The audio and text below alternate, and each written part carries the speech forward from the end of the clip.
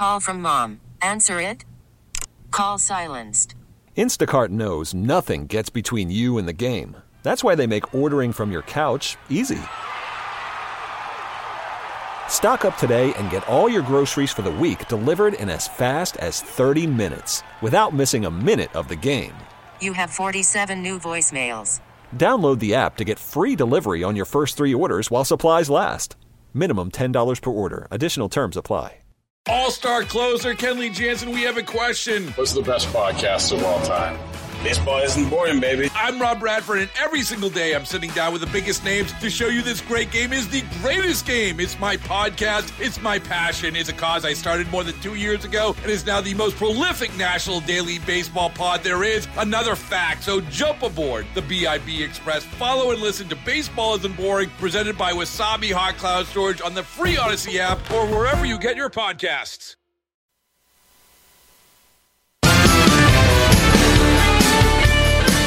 5:35, Jeff Katz, News Radio WRVA. It is a Wednesday afternoon. I want to remind you our good friend, former Governor Doug Wilder, is going to drop by tomorrow afternoon at 5:05. Our friend Governor Glenn Youngkin, as we speak, is out in Short Pump at Tom Leonard's Farmers Market talking about the changes he's trying to make, man. I'm telling you. Doing hard work to make Virginia the best place to live, work, and raise a family, and all we're ever asking, right, is just let us save a couple of our own dollars, and we'll take care of stuff. Anyway, Glenn is out there at Tom Leonard's Farmers Market, so that's pretty cool. If you grew up as I did, you grew up in a home that was it was solidly Democrat. Let me be very clear.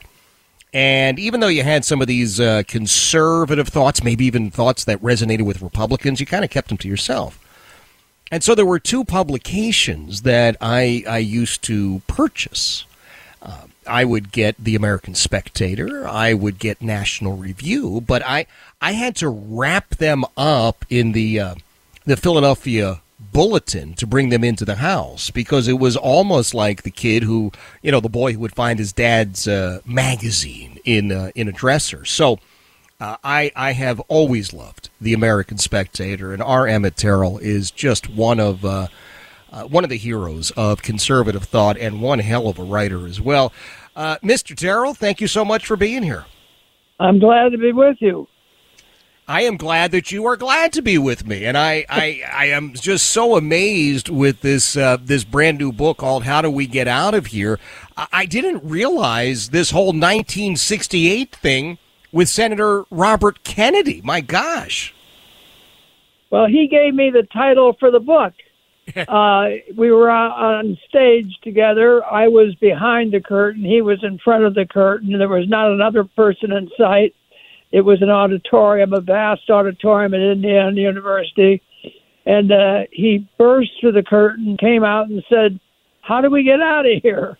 And I thought to myself, this is too good to let go. So I said, well, we go this way, we go that way, we left to the right. And finally we went down a set of stairways and led us to his waiting car.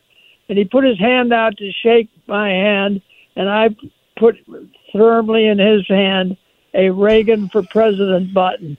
He looked at it, and he laughed, and I laughed. And that's what politics was like in those days. Yeah. On the other hand, the sorry face of despotism was right around the corner, and he was murdered 4 or 5 weeks after that encounter. Wow. And that was the historians have claimed that was the beginning of the war of terrorism, and I think it was. It sounds quite appropriate. Yes, I mean, here you have at that time Bobby Kennedy, a leading candidate for president of the United States, struck down, murdered, and we then see all sorts of terrorist acts visited upon the United States. Yep, and I say in the book, it has led to an era of episodic chaos. Mm-hmm. One chaotic event after another chaotic event. Look at just last night we had a chaotic event. Yep. That's what America is like today. It's a chaotic place, and the Republicans have got to do something about it. And my guess is that they will, but I think they're going to have to work a little harder than they are right now. Emmitt Tyrrell is joining us. R. Emmitt Tyrrell Jr. I want to get it all in, but the new book is called How Do We Get It Out of Here? Let me ask you about this change. Here you are. It's 1968. And can I say politely, you're sort of a smart aleck as a college student, right? And to give Bobby Kennedy the Reagan for President button. But you guys both laugh about it. He laughs about it. Everybody's fine. And you say that's what politics was like at that time. How far from that have we traveled? An enormous distance from it. Yeah. I have a monthly meeting in Washington called the Saturday Evening Club. Mm-hmm. It never meets on Saturday, I would like to say. But at any rate, we have that monthly meeting. And as the years have gone by, we've invited fewer and fewer Democrats because they're just ornery people, and we like fun-loving people at the American Spectator, and I thank God I've had 55 years of them fun-loving people. Well, this is one of the beautiful things about the American Spectator. There has always been a positive tone to it, a smile, even as if you dealt with, I mean, the most heinous of issues and the most vile of candidates sometimes. But your sense of humor always has come through. The personalities of the writers have always come through. How have you been able to have that last for so long? Well, I just think that's the kind of people I associate with. Mm-hmm. I don't associate with the grumblers, the moaners, and those are the kind of people I hang around with. Yeah. Yeah. What about Bill Buckley? Because I just shared that I had to sneak both the National Review and American Spectator wrapped up in a daily newspaper in Philadelphia when I was younger, because my parents would have been appalled that I was reading that. That was just something we didn't have in our neighborhood. Were you and Bill Buckley friendly competitors or not? Oh, yes. I tell many stories about Bill in the book. Because Bill was a mentor to me. He was a generation older than I was, and he was a great. He'd come out to Bloomington, Indiana, where we founded the magazine, and he'd dine with us out there. He came out time and time again, and so did Pat Moynihan, Daniel Patrick Moynihan, from the other side. But there was that kind of mixing of conservatives and moderate liberals, and you don't have that anymore. Right. It's astonishing and it's depressing. Well, was Ronald Reagan the last of that generation on the Republican side? Well, he was. Yes, he was the last, and he would. That's it. In the book, I devote a lot of time to Ronald Reagan. I thought he was the greatest president of the 21st century, 20th century, and he had a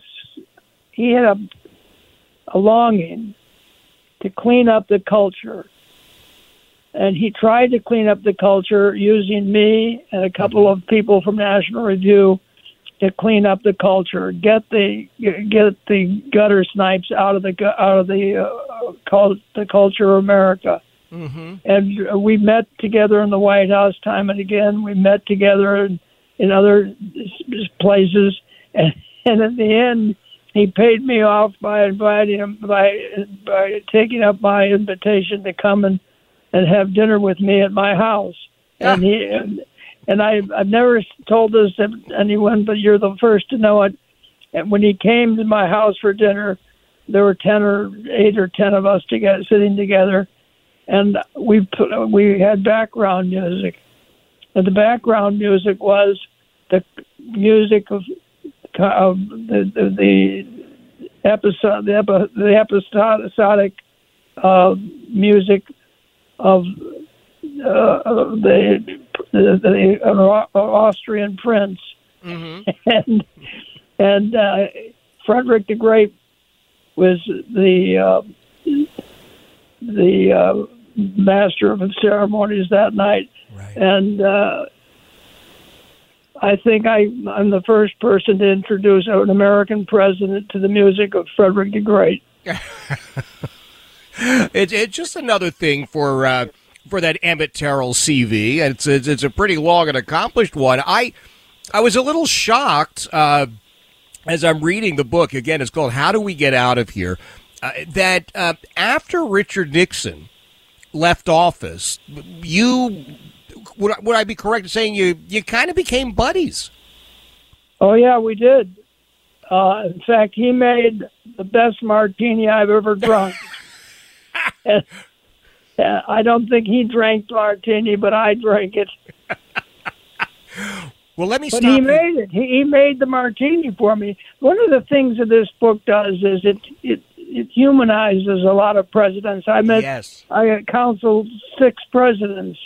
One of them, Bill Clinton, as a matter of fact. And I try to show the human side of a president, and I think I didn't fail in any way except with Bill Clinton. Yeah. I gave him a human side that he didn't really have.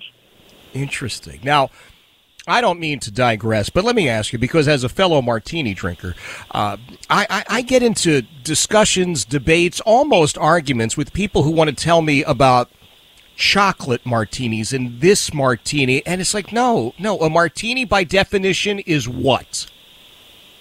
Gin. Thank you. Gin. What?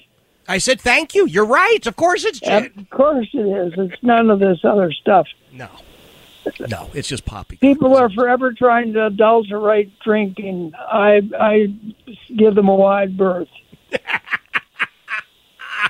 What was the most, the most challenging part of these decades at the American Spectator, sir? Oh, well, it was fighting off the Clintons. They tried to put us out of business. I had to spend $1.5 million to keep those people at a distance from me. But I did keep them away, and I think I've always said they turned up the heat in the kitchen. Yeah. But we cooked their goose. You sure did. You have given it inspiration to so many conservatives in general, conservative thinkers in particular, and I know you're still rolling up your sleeves. You wrote the book, How Do We Get Out of Here? Do you understand the legacy that you have, or is it just all about getting out that next issue? Well, I don't understand the legacy I have. I think I'm a lot of fun, but some people, the Bill Clinton and his lovely wife Bruno, they didn't think that way. Well, I want to urge everybody to get the book, How Do We Get Out of Here? Just Amazon.com, the best way to get it? I think so, but in any bookstore will have it.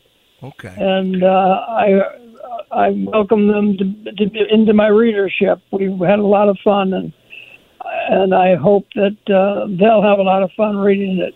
There's no doubt about it. I will tell you again, as somebody who has been a loyal, devoted reader, it's amazing, but to say it for decades, I cherish every word that you have shared throughout the years. The book is absolutely amazing, and if you ever make your way to Central Virginia, you drop by, and you and I will enjoy, I promise you, a real, honest, authentic martini. Wonderful. I'm on my way. We'll see you in about an hour. That is R. Emmitt Tyrrell. He is an amazing man, and I thought it was so touching when he said, no, he doesn't understand the legacy he has. The legacy he has is, at this point, a couple of generations of conservative thinkers who have read his words, who understand what conservatism is, who understand how you function in the political space. And in addition to all of that, he's just a damned funny guy. And he's a martini drinker, so right off the bat, he's a great guy. How Do We Get Out of Here? It is a very personal, intimate memoir. You get it at Amazon. BookStore.com or BarnesandNoble.com or any bookstore anywhere. 548 Jeff Katz, News Radio, WRVA. Baseball is in full swing. NBA playoffs are heating up, and your NFL team is gearing up for training camp. Listen to the latest on the teams you love here on the Odyssey app. The biggest sports radio stations in the country, providing unrivaled local coverage of their teams, all in one place. Exclusive interviews with players, coaches, and team executives, streaming live and always available on demand. Stay in the know with your favorite teams right here on the Odyssey app.